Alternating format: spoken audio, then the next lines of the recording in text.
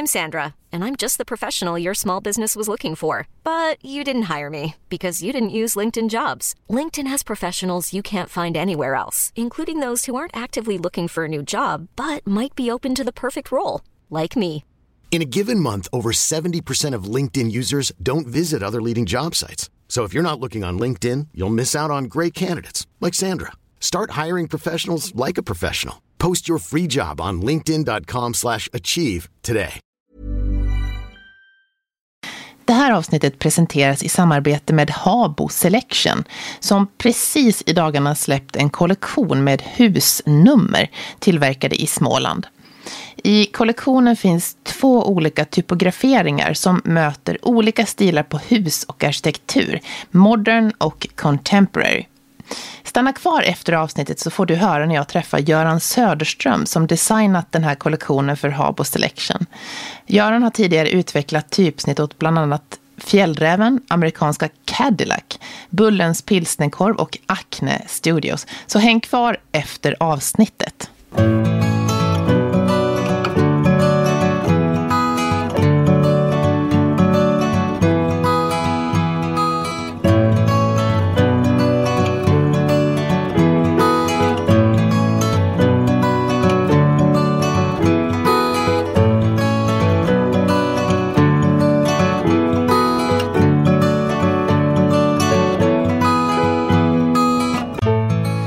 Driver Nordens största inredningsblogg Trendenser.se.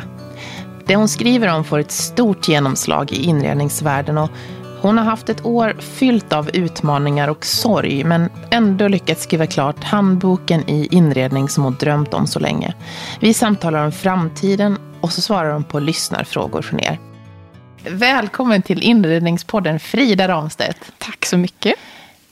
Jag påstår att du är Skandinaviens största inredningsbloggare. Och du har 137 000 följare på Instagram. Alltså du har vunnit alla bloggpriser man kan vinna. Men hur beskriver du dig själv numera? Oj, vilken svår fråga. Om man frågar dig så här, vad jobbar du med? Alltså, nu för tiden så kallas man ju ofta influencer, men jag vill inte göra det. Jag säger att jag bloggar. Det är min liksom huvudfokus och kan då lägga till titlar som att jag är bloggare och numera författare. Men jag undviker att kalla mig för influencer för jag tycker att det låter lite... Jag vet inte, jag känner mig obekväm med tanken på att vara en påverkare. För det var ju inte därför jag började blogga, för att jag ville påverka andra, utan det var för att jag ville lära mig mer om ämnet och för att jag ville kanske inspirera. Men sen vad andra väljer att göra, det är ju lite upp till dem. Du har precis avslutat ett projekt som din son kallade för Bokjäveln. Ja. Och du fick boken i din hand igår? Ja, igår. Vid lunchtid kom den. Men det tog 3 timmar innan jag vågade öppna paketet. Det säger en del om min relation till den här boken. Nej, men jag började skriva den för ganska precis 2 år sedan. Och sen så tog det lite längre tid än jag hade trott. Det var en lite svårare process än jag trodde. Jag tror det är lite grann som att bli förälder. Innan man får barn så kan man liksom inte riktigt förstå hur det är att få barn och hur man kommer reagera som förälder förrän man är mitt i det. Och det spelar ingen roll hur många andra som ger råd och tips. Och lite så har det varit med att skriva bok. Att jag hade förutfattade meningar om hur det skulle vara och vad jag trodde skulle vara utmaningar. Men sen kom verkligheten och visade lite andra sidor. Är den här boken tänkt för att ge svar på dina läsares många frågor som du får? Går man in på din blogg så ser man att många har 100 frågor till dig. Är det här tänkt som att vara en guidebok för dem? Ja, alltså det här är en bok som jag själv har saknat när jag har velat lära mig mer om inredning.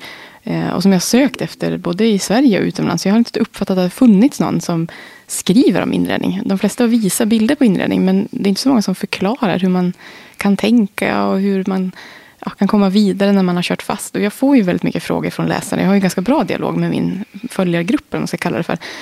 Och jag har en kategori som heter läsarfrågan där jag uppmuntrar folk att skicka in frågor och visa bilder på sina hem. Och där har jag ju också märkt att det är vissa saker som återkommer. Så det måste ju vara att det fattas inspiration på just de temana. Hur inreder man fönster till exempel? Det är jättemånga som frågar om. Och då tänkte jag, men Då kanske jag ska göra en sån bok som ger lite mera tips, lite mer handfasta råd. Alltså inte en inspirationsbok utan mer en handbok. Så det var själva grundtanken. Sen var det inte jättelätt att sälja in den. För jag vill ju då också göra den här boken utan foton.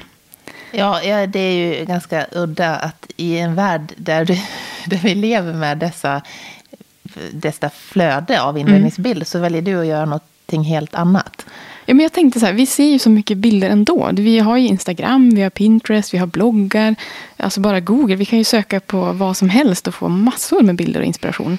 Och tittar man i tidningshyllan så finns det ju mängder med inredningstidningar idag. Och det finns massor med inredningsböcker för olika stilar och sådär. Men de har ju en sak gemensamt och det är att inspirationen är ju uppbyggd på samma sätt. Det handlar om bilder och lite beskrivande text. Att det här rummet är rött och har en röd sammetssoffa som vi sitter i nu. Och så. Det är inte så förklarande utifrån liksom, grundprinciper eller varför har man gjort på det här sättet. Och då kände jag att nej, jag ska inte göra en till sån här bok som är fin. Det finns ju redan jättefina sådana inspirations coffee table books. Utan jag vill göra någonting annat. Och då hade jag börjat testa det här med illustrationer på bloggen. Och prövat mig fram och upplevde att det blev lite lättare att ta till sig när det var neutralt. Man låser sig inte med att jag har inte en sån soffa. Jag har inte en röd sammetssoffa hemma så jag kan inte ta till mig av det här tipset. Utan man kan tänka lite mer fritt och fylla i luckorna själv. Så det var min grundidé att göra en handbok, göra den så att man som läsare då kan tänka ut egna lösningar och att man får lite hjälp för att bli säkrare i sina beslut. Du hade så bra tanke tycker jag kring hur man kan tänka. Just med att man börjar med basen, vad man verkligen tycker om. Ja, men det där jag tycker det är så himla intressant. Jag skulle kunna prata om det här i timmar. Men jag tänker att idag så när vi pratar om personlig inredning så tänker vi väldigt mycket utifrån hur vi uttrycker oss med inredning. Vi använder det som en identitet idag. Att hur jag klär mig ska säga någonting om hur jag uppfattas i gruppen och hur jag bor har också blivit en del av det. Och vi har ju haft ett lågränteläge där väldigt många har haft ekonomi att använda inredning för att bygga sin image eller sin identitet. Men då börjar vi påfågla oss mot varandra istället för att fundera inåt. Vad är jag för personlighetstyp? Alltså vad mår jag bra av? Vad går jag igång på? Vad triggar mig?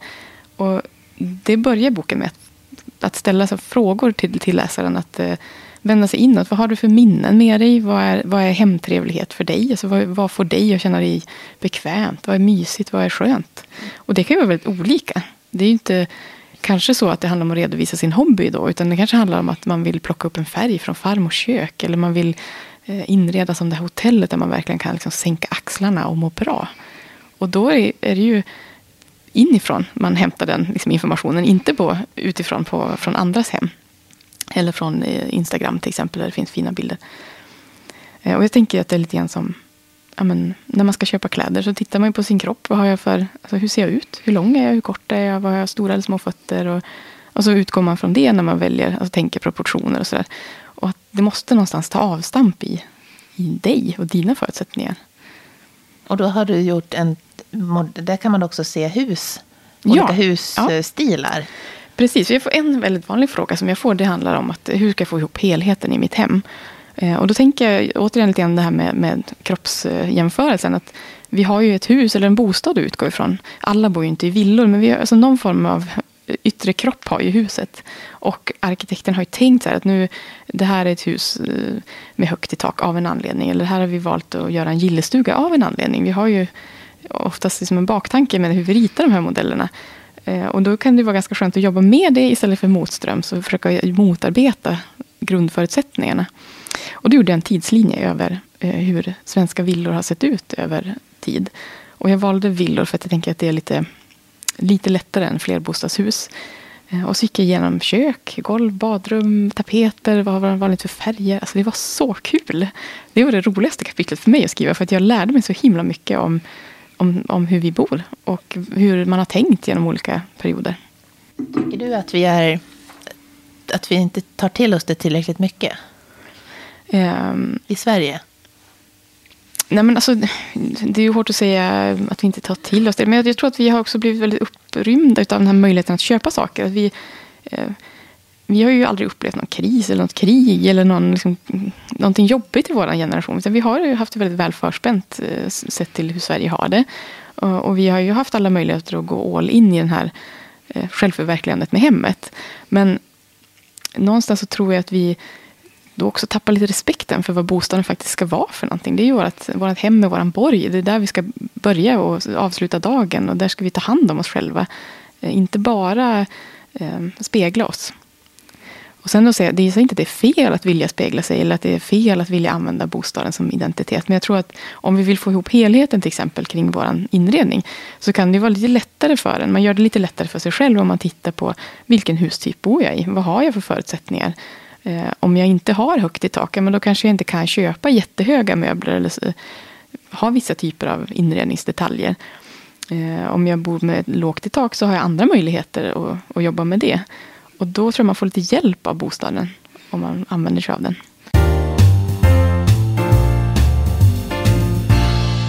Tycker du att vi är ängsliga i Skandinavien? Alltså det där är något som oftast används i inredningssammanhang. Och det har blivit en ängslighet i sig att vara ängslig. Och jag tycker inte om att prata om sånt. För att det handlar ju inte om man är modig eller feg om man väljer en färg eller en annan. Jag tror det handlar mer om hur man är som person. Jag får ju ofta höra att men du är så ängslig för att du bara har ljusa färger. Du är inte så färgstarkt hemma hos dig. Kom igen, våga lite mer. Jaha. Och då vill jag bara säga, vänta lite. Jag är inte skapt för att vara i färgstarka miljöer. Jag tror inte att det passar mig som person. För att jag kan bli stressad av att det är för mycket intryck. Om det är för starka färger så kan jag känna att jag kan inte skärma av. Utan jag ser de här röda lamporna nu som vi har här i rummet. Jag ser de här möblerna. Det är roligt att besöka det, men jag skulle inte vilja ha det så i mitt eget hus. Jag mår jättebra när jag har så lugna, dämpade toner, när det är ljust. Jag kommer från Norrland där det är mörkt stora delar av året. Så för mig är ljuset jätteviktigt. Och dagsljuset då. Och då utgår jag ifrån vad jag trivs med och mår bra av. Och då kan jag bli lite provocerad när någon säger men du är så ängslig, var inte så ängslig. Du måste våga mer. Men det handlar inte om att våga för mig. Utan det handlar om att lyssna inåt. Och det tror jag vi skulle må bra av och tänka lite oftare. Så därför vill jag inte förstärka det här med att vi är ängsliga i Sverige. Vi tittar mycket på varann, ja. Vi gör saker i grupp, ja. Men det kanske också är för att vi har de förutsättningar vi trivs bra med den här typen av inredning. Det kanske inte alls handlar om mod eller feghet. Mm. Tror du att den här boken kommer den att sälja även i övriga Europa, tror du? Alltså det är ju min målsättning att den ska översättas och att vi ska kunna exportera den kunskap som vi sitter på här i Sverige. För det är inte mina idéer, det är inte mina mått och sådär som jag har skrivit ner. Så jag har ju samlat ihop all den här samlade kunskapen som många inredare jobbar med och använder sig av. Och jag tror mycket på att det kan vara en lösning och en väg framåt till ett mer hållbart sätt att förhålla sig till hemmet och till sig själv och må lite bättre. Och då tror jag att vi skulle, om fler får möjlighet att ta del av det, kanske det kan inspirera över landsgränserna.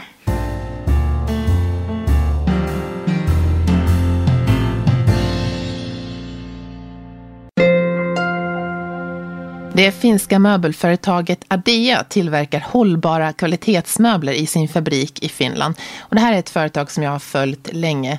Ägaren Esa Mäkkitalo lämnar inget åt slumpen. Adeas samarbeten med kända formgivare som Alexander Lervik och Brober Ridderstråle har skapat designklassiker som man kan ha i sitt hem under många år. Soffan Mr. Jones, ritad av Alexander Lervik, har även vunnit pris som årets möbel. Den här veckan har jag gjort ett urval av mina personliga Adea-favoriter som ni kommer att kunna se på bland annat Instagram under @inrednings_podden.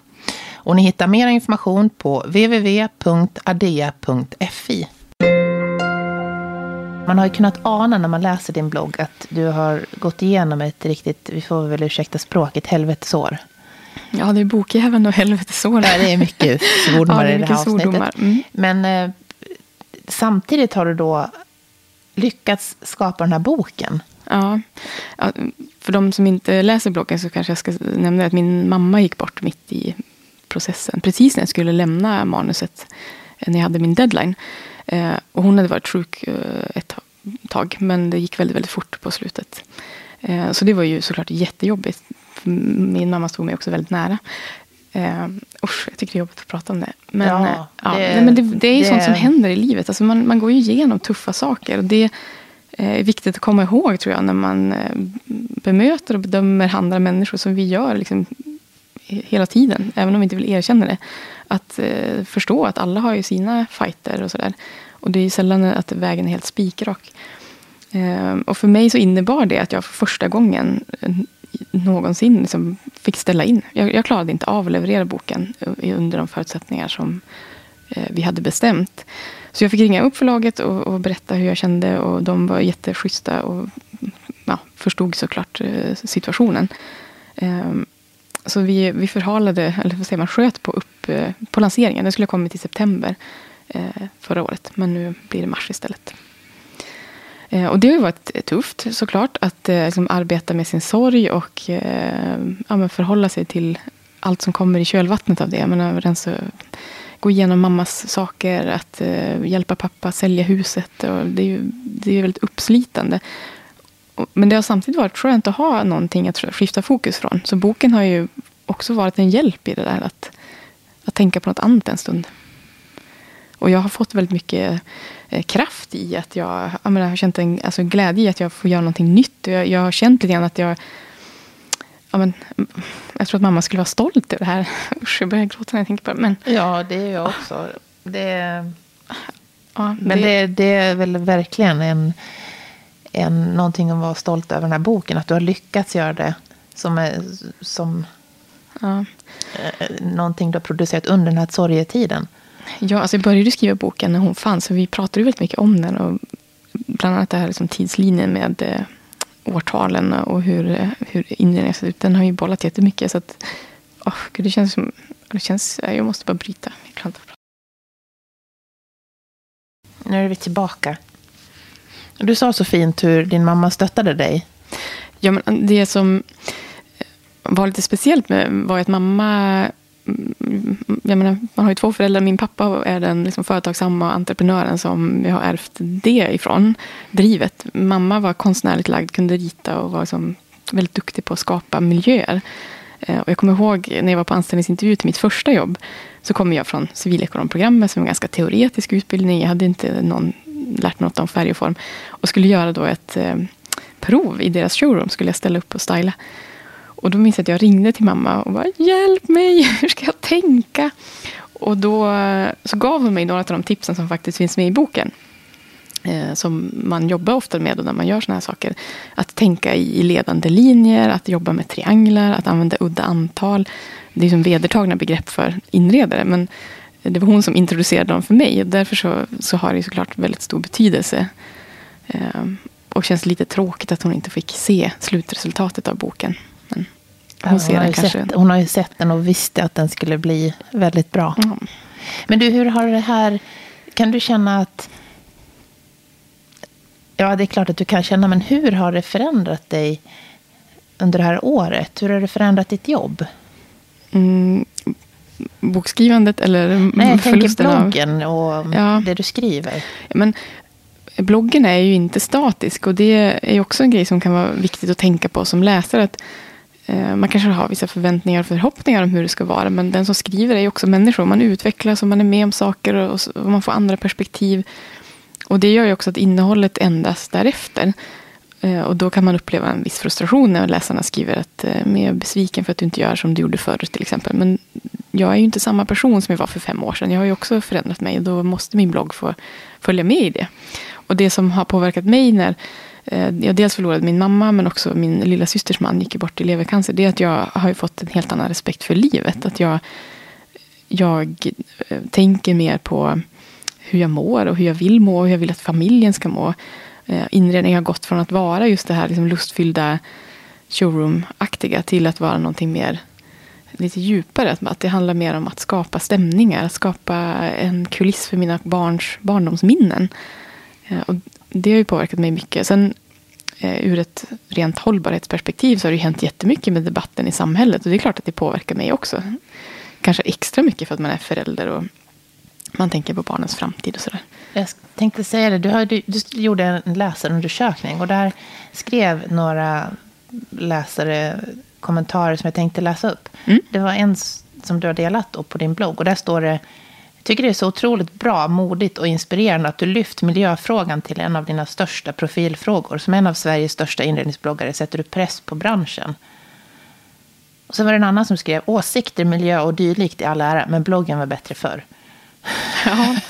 Ja, alla får ju tycka som de vill, men det är ganska tydligt att det är två läger. Den ena halvan tycker det är toppen och de uppskattar att jag vågar ta upp de här ganska obekväma frågorna. Det är klart att det påverkar min affär att prata om hållbarhet. För det är ju inte alla företag som är hållbara i sin produktion. Vilket gör att annonsörer faller bort och vissa blir griniga och sådär. Men jag känner samtidigt ett ansvar. Jag har ju väldigt många läsare. Då känns det ju som att jag förvaltar det genom att också våga lyfta sånt som vi alla är angelägna om. Jag menar, den här gruppen som väljer att blunda för det, de får vi välja, det är ju deras beslut. Men vi alla påverkas ut av det. Eftersom jorden känner inte av några landsgränser eller vad du eller jag, om det är ditt fel eller mitt fel. Den påverkas av hur vi beter oss. Men är det så att du medvetet nu, att du har tagit den ställningen att du lyfter miljöfrågan mycket mera? Eller har det kommit successivt? Jag tycker ju själv att det kommit successivt. För mig så började det ju någonstans, men kanske för 5 år sedan. Det var när jag firade 10-årsjubileum så funderade jag mycket på vad ska jag göra om kommande 10 åren.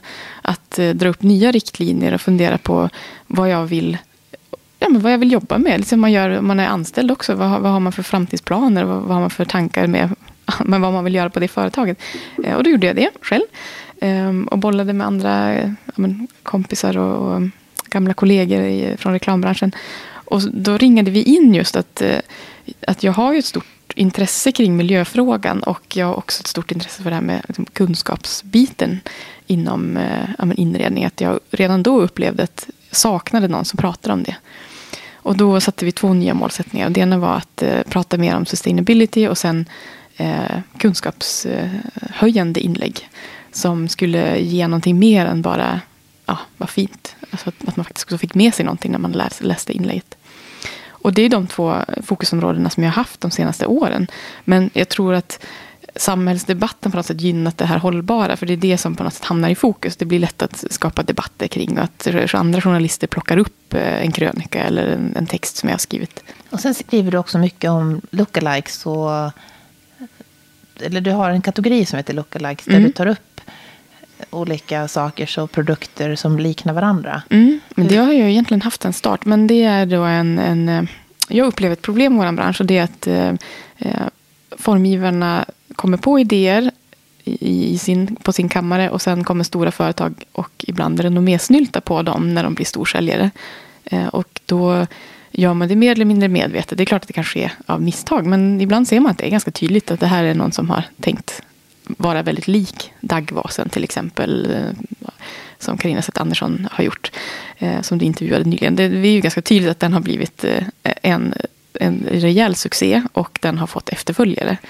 För innan den så fanns ju inte de här efterföljarna, utan de har ju kommit som en konsekvens av det. Och då har jag på något sätt velat ta ställning och visat upp de här, men inte göra så som jag upplever att vissa magasin gör när de pratar lyx eller budget, som jag själv hade i början. Det var liksom så man kallade det. Men jag inser att det är inte frågan om det är lyx eller budget, utan det är frågan om att de är 2 likadana som bär grejer. Och att också visa lite mer berätta lite grann om originalet. Så vad tror jag att det kommer ifrån och vad finns det att veta om den produkten? Så att man förstår att det finns en människa bakom som har kämpat med det här och som har jobbat länge för att komma på den här idén kanske. Jag skulle vilja gratulera dig för att du är en av få som har lyckats skapa ett företag baserat på en inredningsblogg och ändå kunna omsätta miljoner på det. Och nu har du under den senaste tiden börjat investera i andra bolag också. Är det någon ny del av din verksamhet som du kommer att utveckla? Ja, jag hoppas ju att jag ska kunna ha möjlighet att göra. För det är något som jag drivs väldigt mycket av. Och det pratar jag inte om i min blogg kanske så ofta. Men nu har vi varit väldigt öppna kring min privata situation med sjukdomar. Så jag har blivit väldigt intresserad av hälsa. Så det är framförallt medtech som jag har investerat pengar i. Köpt in mig i ett företag som heter Verlabs som gör blodanalyser. Där man kan gå till en vårdcentral och få möjlighet att göra ett blodprov och utifrån det då få vissa parametrar mätta. Så att man kan följa sin historik. Och det behöver inte vara så att man kanske är sjuk när man gör det. Men när man har gjort det med regelbundenhet så har man ju lite mer att gå på den dagen någonting avviker. Så det är något som ligger mig varmt om hjärtat och som jag gärna stöttar. För det handlar ju ofta om det, om att man går in som riskkapitalist och med pengar. Men också för mig att med min plattform kunna använda den för att prata med mina följare eller sprida kunskapen genom att ge råd och tips om sociala medier och vilka man kan samarbeta med och sådär.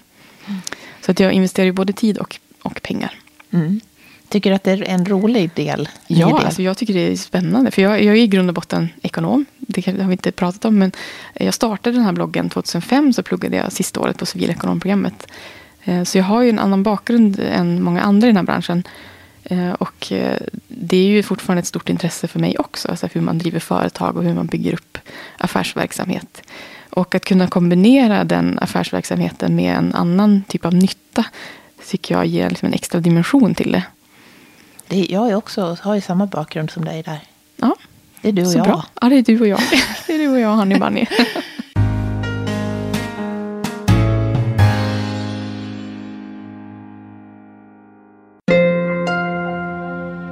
Det här är det 21 avsnittet av Inredningspodden med mig, Johanna Hulander.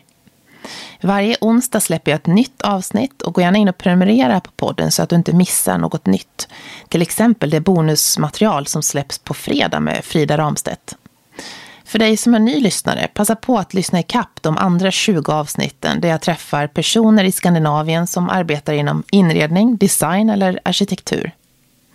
Alla har de något gemensamt. De brinner för det de jobbar med. Vare sig det gäller konst, stolar, antikviteter, styling, arkitektur eller trädgårdsdesign. Finns det poddar finns eller på inredningspodden.com. Jag frågade ju följare om frågor till dig. Ja. Du har inte fått dem riktigt så här. Nej, jag har innan. inte det. Mm. Så det här blir en oklar fortsättning på. Jag tänkte ställa dem en ganska snabb följd. Ja, är du redo? Yes. Vad tycker du är roligast och vad är tråkigast med ditt jobb? Vilken svår fråga. Jag tänker att det är lite som att välja vilket barn som helst favorit. Så jag har ju väldigt många roliga arbetsuppgifter. Jag ska välja någon som är roligast. Jag tror det är att skriva. Att formulera texter. Det är det roligaste. Tråkigaste är kvittoredovisningen. Utan tvekan. Det förstår jag. Smultronställen i Sverige? Jag kommer från Norrland. Jag är född i Umeå. Där har jag många smultronställen i Holmsund som jag är uppvuxen i havet. Sen tycker jag ju väldigt mycket om Hemavan, Tärnaby, Vilasund, smultronställe som familjen har fjällstuga i. Och sen gillar jag Österlen. Det är ju en klar favorit på sommaren. Där ser man dig. Ja, det gör man. Och jag såg ett kort på mig själv häromdagen. Jag bara, där är mina lyckligaste stunder med familjen. Det är på Österlen. Hur blev du så framgångsrik? Du sa att det skulle vara snabba svar. Ja, det här är ett snabbt svar nu. Det har jag ingen aning om. Nej, men det kan jag ju bara spekulera i. Det är svårt att ge ett snabbt svar på den frågan. Är jag framgångsrik? Vad är framgång? Motfråga. Anledningen till att bloggen har blivit så stor och fortsätter vara det tror jag är att jag inte vilar. Att jag hela tiden är så nyfiken. Jag tycker det är så himla roligt det jag gör. Och då utvecklas man i det. Det tror jag är väldigt viktigt. Hiring for your small business? If you're not looking for professionals on LinkedIn, you're looking in the wrong place. That's like looking for your car keys in a fish tank.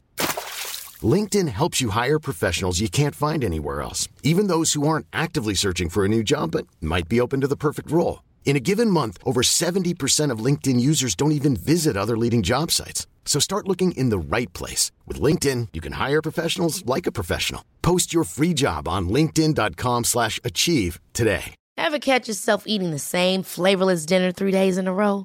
Dreaming of something better? Well, HelloFresh is your guilt-free dream come true, baby. It's me, Keke Palmer. Let's wake up those taste buds with hot, juicy pecan-crusted chicken or garlic butter shrimp scampi. Hello Fresh. Stop dreaming of all the delicious possibilities and dig in at HelloFresh.com. Let's get this dinner party started.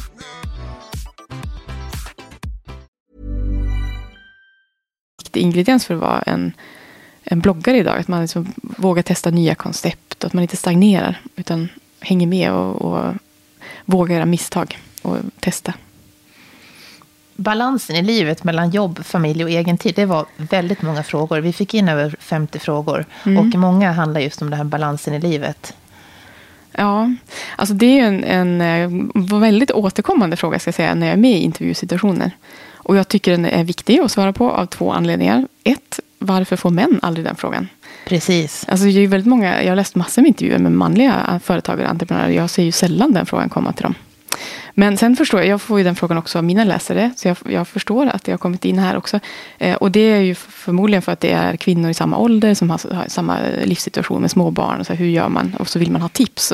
Och det känns ju lite liksom, lättare att svara på till den som sitter och lyssnar och undrar hur gör man? Hur ska man liksom hantera det här?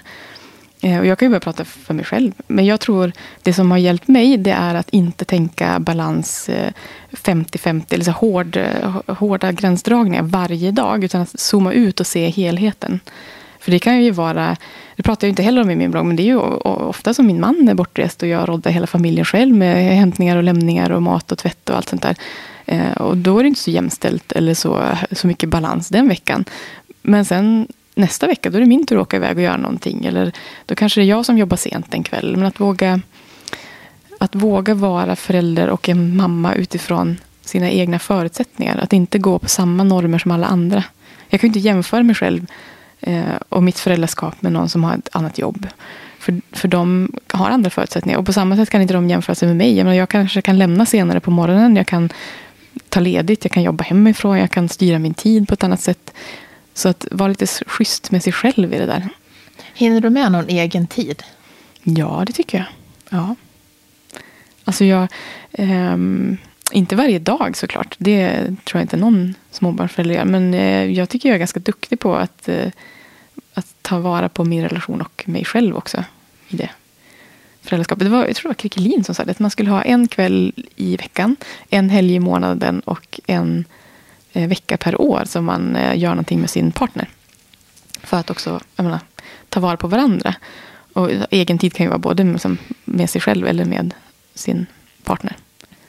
Nästa fråga var, hur gör man när kreativiteten tryter? Det är väl någon som har fått slut på den. Man säger jag har ingen aning med andra gör. Men jag gör så att jag antingen bryter, går därifrån, tar en promenad, gör något helt annat och kommer tillbaka. Eller så kavlar upp ärmarna och fortsätter. Det är som 2 lägen. Jag får känna av lite grann vart jag är någonstans. Men ibland så hjälper det mig att stånga på. Att inte ge upp. För att i det här görandet, det är lättare att redigera en text om du har en text. Men om du sitter med ett blankt papper och inte skriver någonting. Då kan du aldrig gå in och editera det. Och då kan det vara läge att bara fortsätta mata. Men i vissa lägen då kan det vara så att jag har kört ner i diket. Så jag måste bara bryta och göra någonting helt annat en stund. Då kan det vara oftast effektivt bara ta en promenad eller gå ut eller lyssna på en podd eller stryka eller göra något helt annat. Och så kommer man tillbaka med nya friska ögon. Och det måste jag ju flika in då om man inte läser din blogg. Att du är ju en otroligt envis person. För du säger till att banne mig, du har fött barn, men dagen därpå så kommer det ett blogginlägg. Och därefter följer det varje dag och sådär. Fast det handlar mer om planering än om att jag sen låg i BB-sängen och gjorde saker. Alltså det tror jag är en väldigt viktig nyckel. Att skapa en struktur som gör att man kan leverera även fast livet pågår. Och då kan det ju handla om att jag har vissa återkommande ämnen till exempel. Det är lätt att söka reda på alla likan som bär inför en ny säsong och veta så här, okej, vart har jag sett liknande produkter? Då har jag en bank av sådana som jag kan hämta av. Sen sitter inte jag varje dag och kommer på nya saker utan att göra det lite lättare för sig själv i hur man jobbar. Det är ett smart tips. Ja. Sen frågar någon person, tror du att du kommer att blogga livet ut? Oj, vilka svåra frågor. Ja, det hoppas jag väl. Alltså jag skulle vilja vara 80 år och tycka att det är jättekul att blogga. Det hade varit fantastiskt. Det är ju mer en fråga om det kommer vara intressant att läsa bloggar så länge som jag lever. Jag känner inget att det finns något slut på det, men det är väl tillgång och efterfrågan. Du som har bloggat så länge, följer dina läsare dig från början så att de åldras med dig? Ja, men jag tror det. Jag gör ju regelbundet läsarundersökningar och då ser man ju att åldersgruppen alltså förflyttar sig uppåt. Och det har väl att göra med att de en gång har börjat läsa och sen blir de precis som jag äldre. Men sen kommer det till nya läsare i båda alltså ytterligheterna. Jag har ju läsare som är 65 plus och jag har läsare som är yngre än 20 också. Men majoriteten följer ju mig och min utveckling. Den sista frågan är, vad gör du på fritiden? Fritiden? Jag pratar inte så mycket om den i min blogg för att den är inte så kopplad till inredning. Alltså jag har ju 2 barn som jag gör mycket saker med. Jag går på hockeyträningar och lekplatser och i helgen var jag på bounce och hoppar studsmatta. Men det passar liksom inte i mitt format att prata om de sakerna. Så jag umgås mycket med mina barn och jag pratar väldigt mycket i telefon med mina kompisar för de bor på andra orter. Vi hörs varje dag i telefon. Men sen försöker jag väl koppla av som alla. Kolla på serier på Netflix ibland. Har du någon speciell favorit? Jag har ganska många, men det senaste är faktiskt en spansk serie. Jag trodde inte att jag skulle tycka om att kolla på andra språk. För jag kan tycka att det är svårt att komma in i det. Men Casa de Papel är ett superbra tips om ni gillar så här lite spännande serier.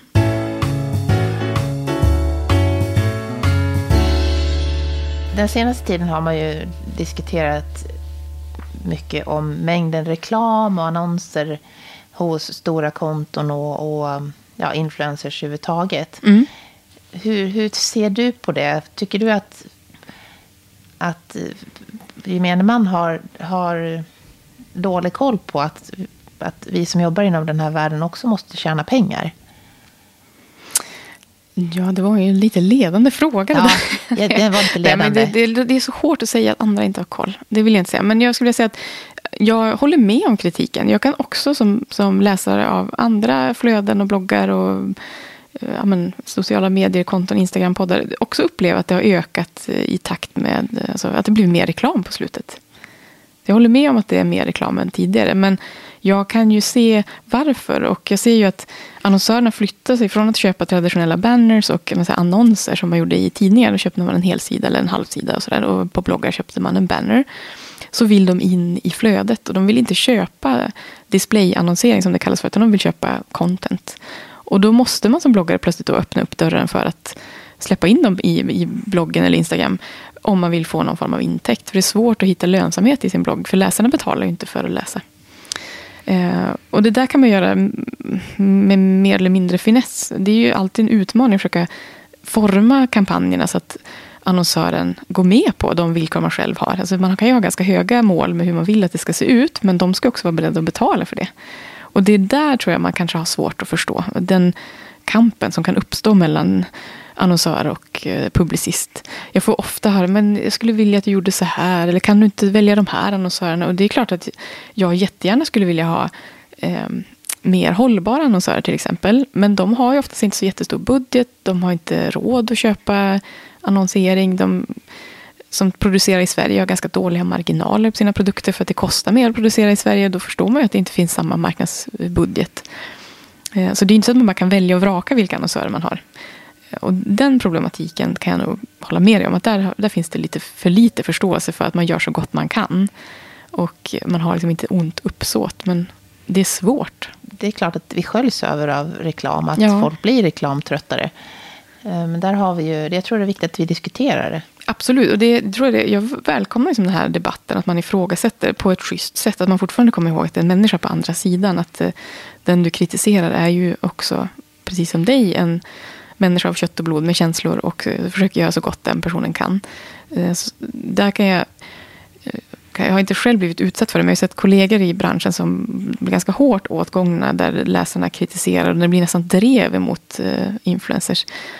Och det är en hårfin gräns mellan att det var en konstruktiv debatt och att det snarare slår tvärtom, att den här personen kanske inte orkar göra de bra inläggen eller skriva de redaktionella texterna för att man påverkar så mycket av kritiken. Men jag tycker det är bra att vi diskuterar och att också annonsörerna får upp ögonen för att det är inte så här man vill ta emot budskap idag. För någonstans är det där problemet kommer.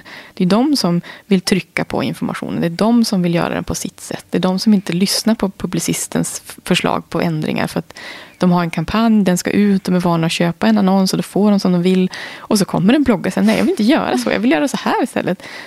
Och då vill de ju, alltså vissa vill lyssna men många vill ju inte det. Och då kanske det är nyttigt för dem att höra kritiken, att se de här dreven och förstå vad det är de faktiskt ställer till med. Hur ser du på bloggvärldens framtid? Ja, alltså jag hoppas ju att bloggar precis som tidningar och magasin och radio ska finnas kvar. Jag tänker mer det som ett medium eller ett forum snarare än en trend. Att vi har gått från att, jag menar när radion blev överraskad av tv till exempel, när man började visa saker på bild. Det var ju inte så att folk slutade lyssna på radio. Det gör vi ju fortfarande än idag. Men vi kanske ändrar våra konsumtionsmönster. Kanske inte lyssnar lika mycket på radio. Eller så lyssnar vi mer på någonting i perioder. Att jag tror att bloggarna kommer finnas kvar som en sån valbar kanal. Men sen hur vi tar till oss den och hur den framtiden formas, det är så svårt att säga om. Hur ser framtiden ut för Trendanser? Vilka svåra frågor. Jag har ju såklart massa tankar om det. Men jag gillar inte att prata om planer innan jag har förverkligat dem. För jag tänker att jag jinxar dem lite grann. Det blir som att jag dödar dem innan de har hänt. Ja, det är ingen bok 2 på väg ut. Det finns ett färdigt manus för en bok 2. Så det kan det absolut bli. Jaha, oj. För när jag skrev den här boken så måste man också kompromissa med vad man får med. Det är ju ändå ett begränsat antal sidor att jobba med. Men jag har... ju mer man pratar med experter, ju mer man liksom läser om ett ämne, desto mer kunskap får man ju. Så jag har samlat på med nya grejer som jag känner att det här skulle kunna bli en bok 2. Och då blir det banne med bilder? Nej, det blir det inte. Ja, vi får väl se hur det tas emot. Jag hoppas ju att man ska gilla det här konceptet. Det vet vi inte än.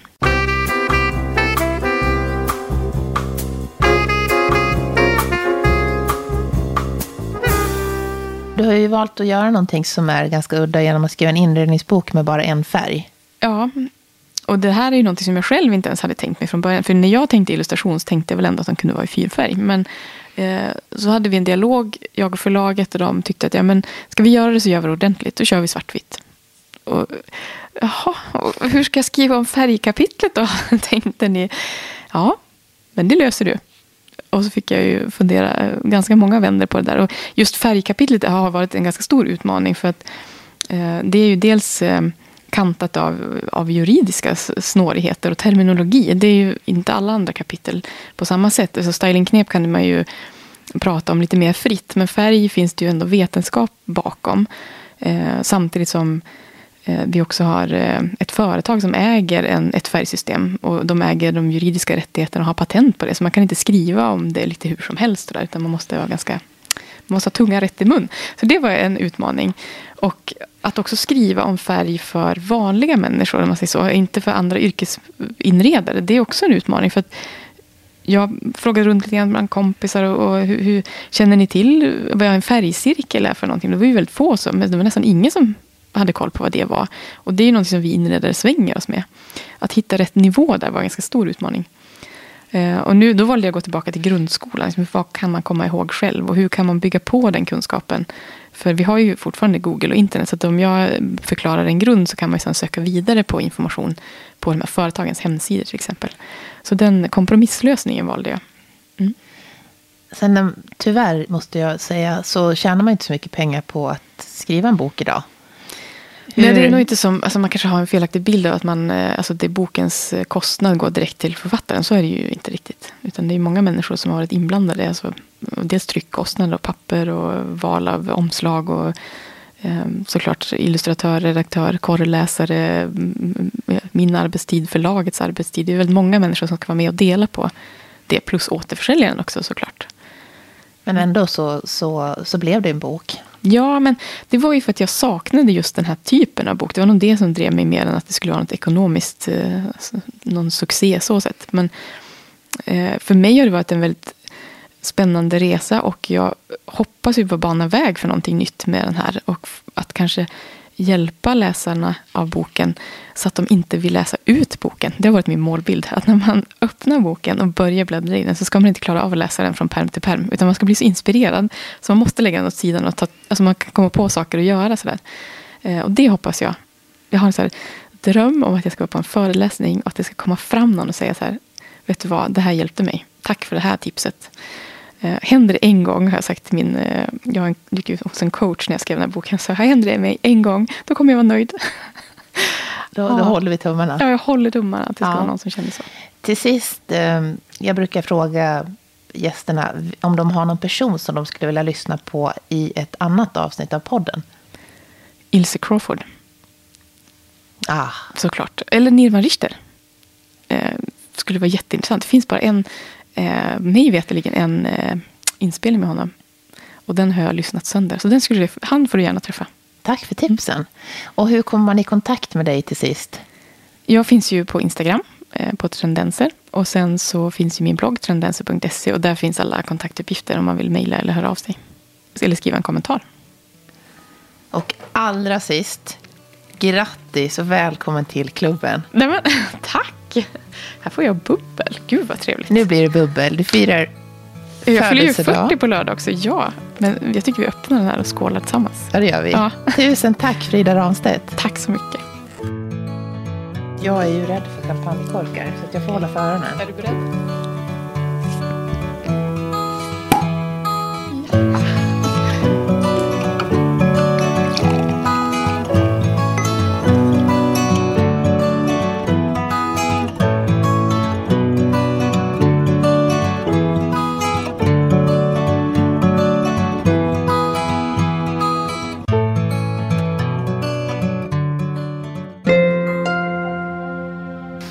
Hej Göran Söderström. Hej. Du är Sveriges mest kända typsnittsdesigner. Jaså? Ja, det är du. Okej. Och du har jobbat med varumärken som Acne Studios, Posten, Fjällräven, amerikanska Cadillac. Och nu gör du ett samarbete med Habo Selection. Vilken otrolig blandning av kunder du har.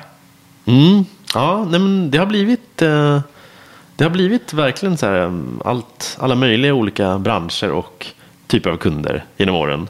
Så det är kul. Allt ifrån kläder till bilar och allt däremellan. Men det är roligt. När du säger att du är typsnittsdesigner, vad brukar vara den första frågan du får då?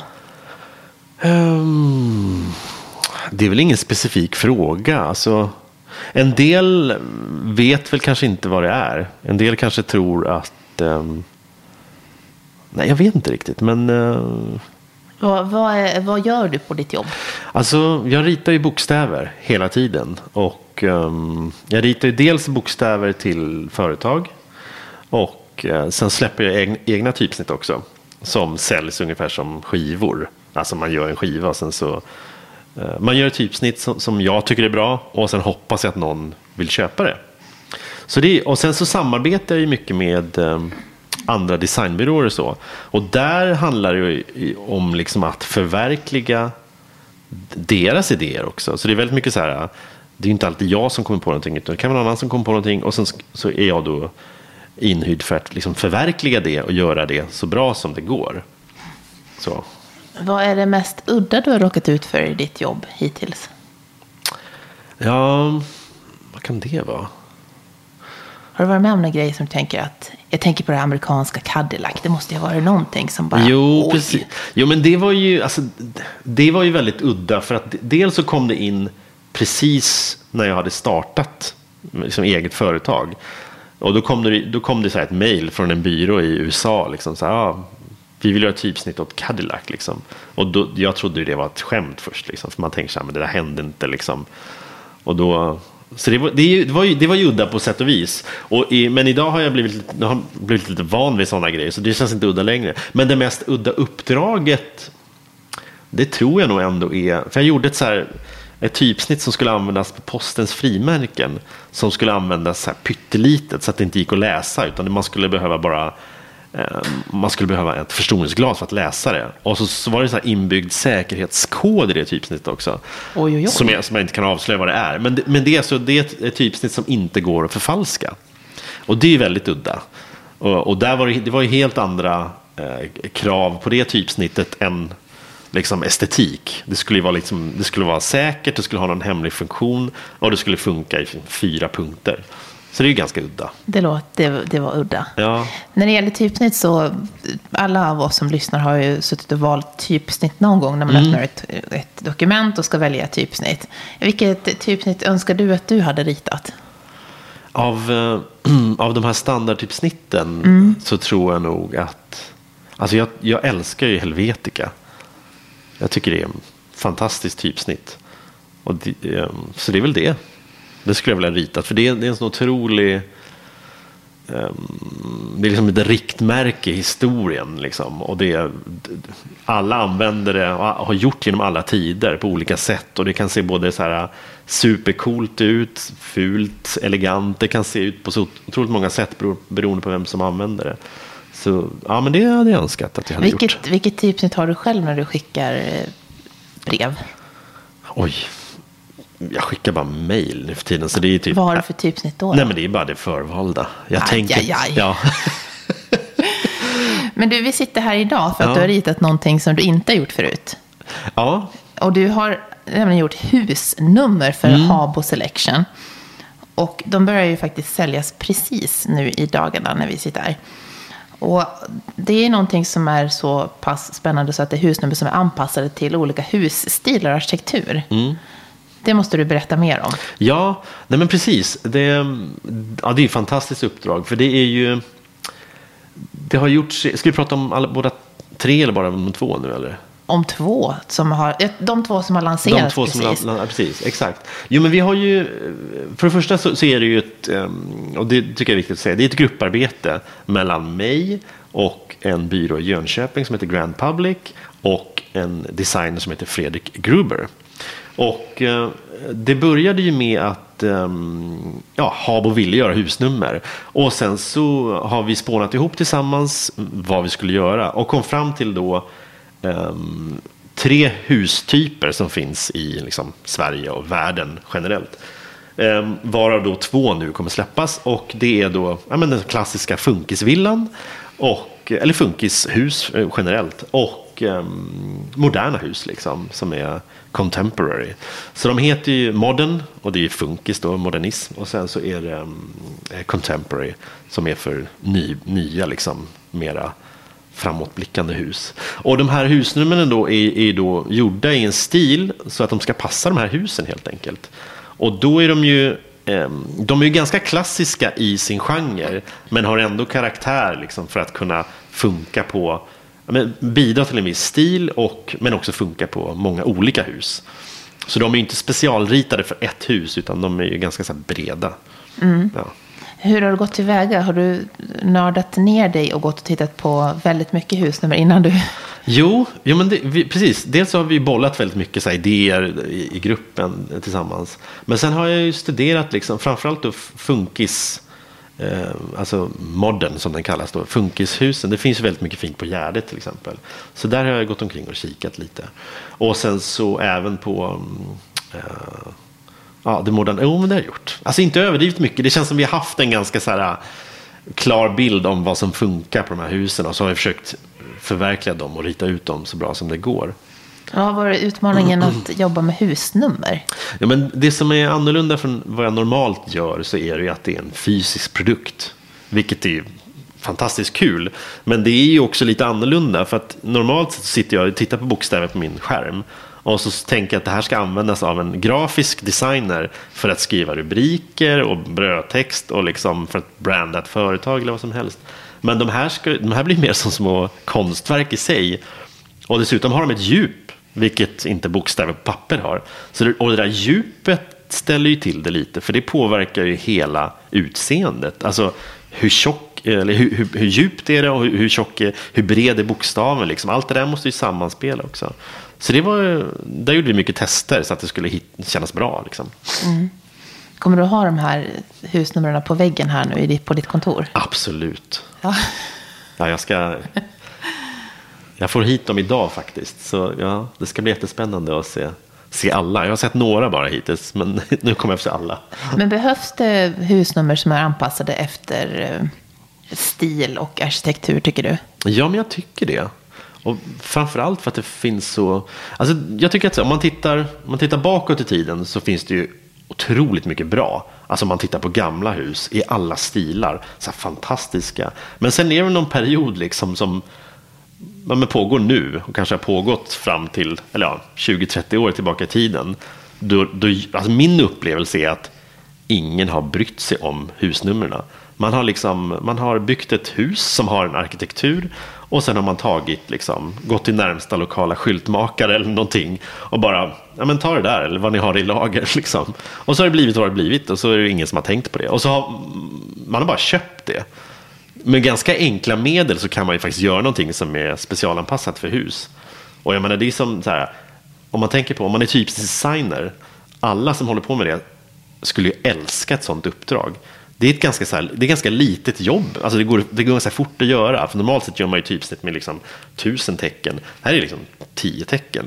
Så det är ganska så här... Ja, och det kan göra väldigt mycket för huset, tror jag. Mm.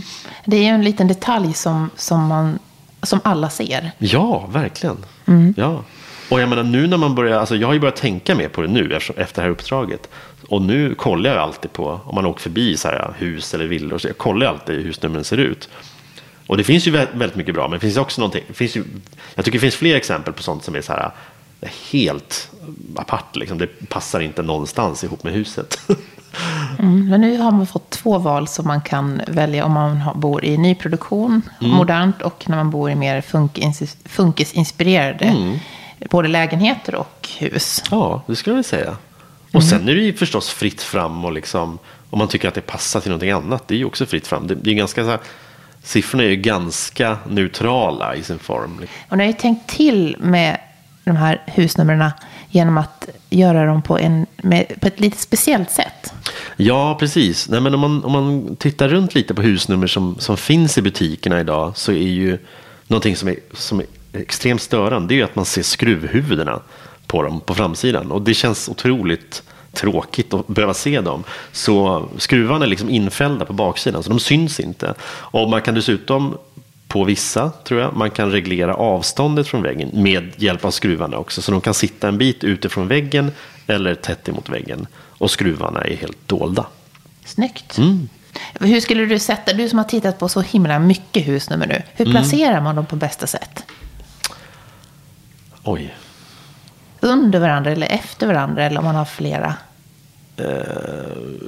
Sätter man den mitt på fasaden, eller liksom, hur finns det någon placeringsguide för sånt? Det finns det säkert, men jag tror inte att jag är så jättebra på det, men det känns som de ska sitta liksom så här lite asymmetriskt, tycker jag. Inte så här mitt på centrerat, är oftast tråkigt liksom. De ska väl sitta lite så här, de ska höra till någonting, om det är dörren eller om det är ett hörn eller en knut. Jag tror det. Och jag tror att det brukar nog vara så om man tittar på hus också. Men jag tror att de går nog placera lite hur som helst. Men jag skulle nog sätta dem lite asymmetriskt så där, beroende på hur huset ser ut. Ja, vi får se hur det blir när folk börjar sätta upp de här. Ja, men precis, verkligen. Och den här kollektionen med de här husnumren som du, Göran Söderström, har skapat för Habo Selection, de finns på habo.com. Tack snälla Göran. Tack så mycket. Ever catch yourself eating the same flavorless dinner 3 days in a row? Dreaming of something better? Well, HelloFresh is your guilt-free dream come true, baby. It's me, Keke Palmer. Let's wake up those taste buds with hot, juicy pecan-crusted chicken or garlic butter shrimp scampi. Hello Fresh. Stop dreaming of all the delicious possibilities and dig in at HelloFresh.com. Let's get this dinner party started. Hey, it's Paige DeSorbo from Giggly Squad. High quality fashion without the price tag. Say hello to Quince. I'm snagging high-end essentials like cozy cashmere sweaters, sleek leather jackets, fine jewelry, and so much more. With Quince being 50 to 80% less than similar brands. And they partner with factories that prioritize safe, ethical, and responsible manufacturing. I love that. Luxury quality within reach. Go to quince.com/style to get free shipping and 365-day returns on your next order. Quince.com/style.